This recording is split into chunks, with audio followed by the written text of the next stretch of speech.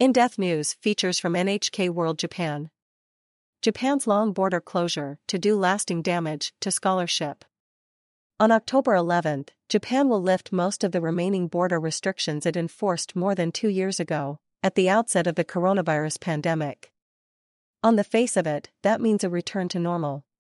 But the restrictions, among the strictest and longest-lasting in the world, are likely to cause lasting problems for academia and potentially beyond.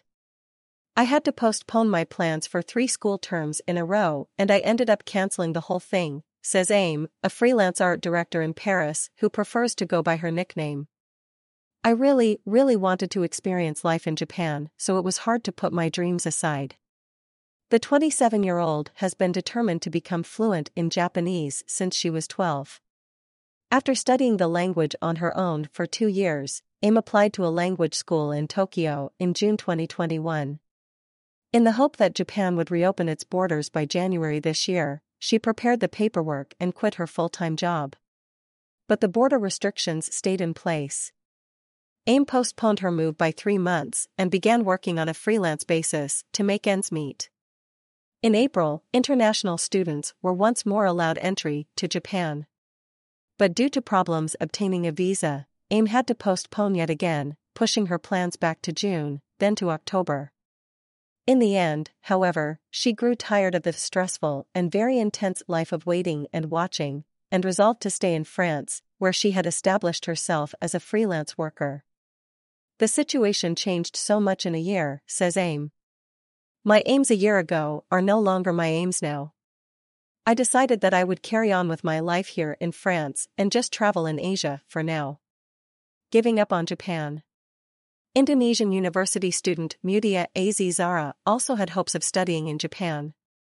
The 23-year-old took part in online programs offered by Osaka and Kyoto universities in 2021 and 2022 in anticipation of eventually being able to travel to the country. As a psychology major, she hoped to conduct fieldwork among international students living in Japan. But without permission to live and study in the country, she struggled to find participants to complete the research for her thesis. She has since decided to delay her graduation.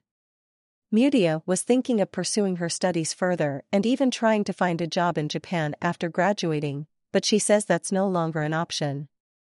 I'll try to get a master's degree, but Japan is not among my top 3 or even 5 picks for study destinations, she says.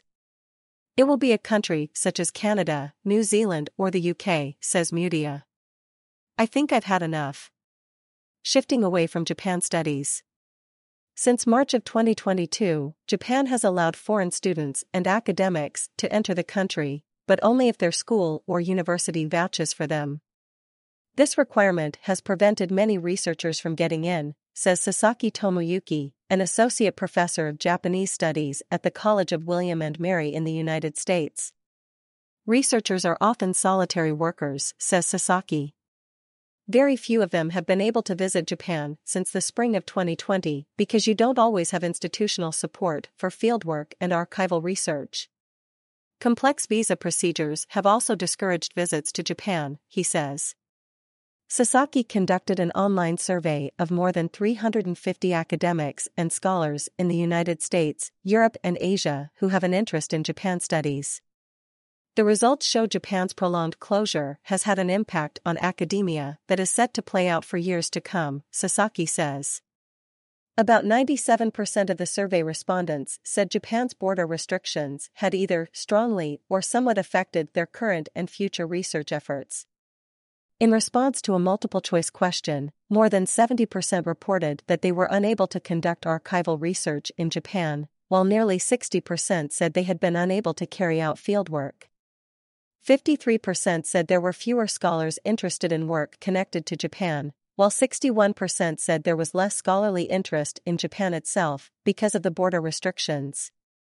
44% said they're seeing a decline in the number of Japan studies programs. One professor at a prestigious university is now recommending that students avoid choosing Japan as their sole focus. Another respondent said the border restrictions meant fewer students are showing an interest in Japan, which could threaten the institution's Department of East Asian Studies.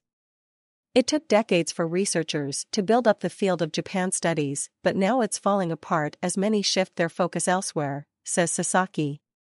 I am not sure this trend can be reversed easily when Japan's borders reopen. Japan accepted a record 310,000 overseas students in 2019. That figure dropped by about 20% over the following 2 years. The Ministry of Education aims to restore the number to pre-pandemic levels by 2027. If Japan can't reverse the decline in interest, officials say the ramifications will extend far beyond academia to all reaches of society. Yamamoto Saori, NHK World Correspondent.